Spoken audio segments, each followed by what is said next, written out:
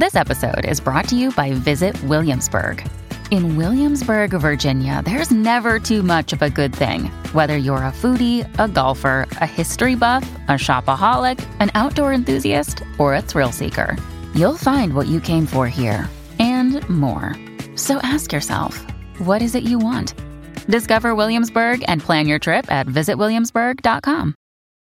When you need mealtime inspiration, it's worth shopping Kroger, where you'll find over 30,000 mouth-watering choices that excite your inner foodie. And no matter what tasty choice you make, you'll enjoy our everyday low prices, plus extra ways to save, like digital coupons worth over $600 each week. You can also save up to $1 off per gallon at the pump with fuel points. More savings and more inspiring flavors make shopping Kroger worth it every time. Kroger, fresh for everyone. Fuel restrictions apply. This is Optimal Relationships Daily, episode 1188. How to Know If Your Baby Blues is Really Postpartum Depression by Dr. Susan Chanderban of chanpsych.com. Hello, everybody, and Merry Christmas Eve if you are celebrating. I am Greg Audino, your host and narrator, reading to you each and every day because relationships are important every single day of our lives. Thursdays and Fridays are for parenting relationships specifically, so just like yesterday, I've got another piece of content here for the parents. This one is from Dr. Susan Chanderban, who's going to be talking about postpartum depression and really just depression in general. So listen closely as we optimize your life. How to Know If Your Baby Blues is Really Postpartum Depression by Dr. Susan Chanderban of chanpsych.com. The feeling in your chest is not the swell of pride you thought you'd feel. Your loved ones are swarming around you, your newborn is cooing and smiling, but all you can seem to manage is a weak smile or single-word answers to the barrage of questions about birth, feedings, and sleepless nights. Isn't the baby so precious? Isn't the baby your bundle of joy? Aren't you so happy? You say yes, but you don't mean it. Instead, you're tearful and irritated and drained. You feel the pressure of so much responsibility, guilt, even panic as you look into that little face. None of this feels like joy. This has gone on for weeks, and more you feel like motherhood might just be one huge mistake. You look into that little face again. Surely this is more than a little emotional baby blues. You're right. Something is wrong with this picture. If you find your early mothering experience is not just suffering from a blue period, but an ongoing darker one, it's time to take a closer look and reach out for help. So, what do you do when your baby finally arrives, but you simply don't feel good about it? First, learn about possible post-birth experiences.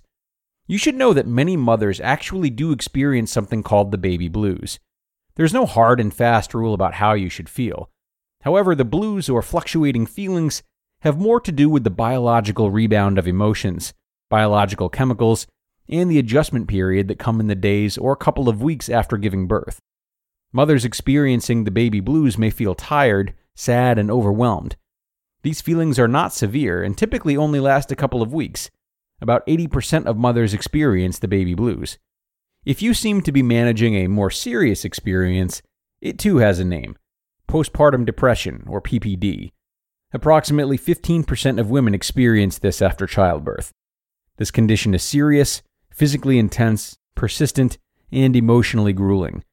Second, show yourself some compassion.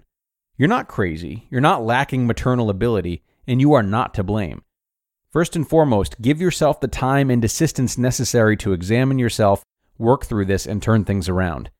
Third, compare your experience and PPD symptoms. If you are uncertain whether PPD is the issue complicating the bond between you and your baby, examine whether these common symptoms are happening to you. Do you feel physically out of sync? This might look like persistent sleep disturbance. Are you unable to sleep when the baby sleeps? Perhaps you cannot relax when others come to help. You feel sleep is so hard to come by that you don't even try. Significant loss of appetite. Does food rarely cross your mind?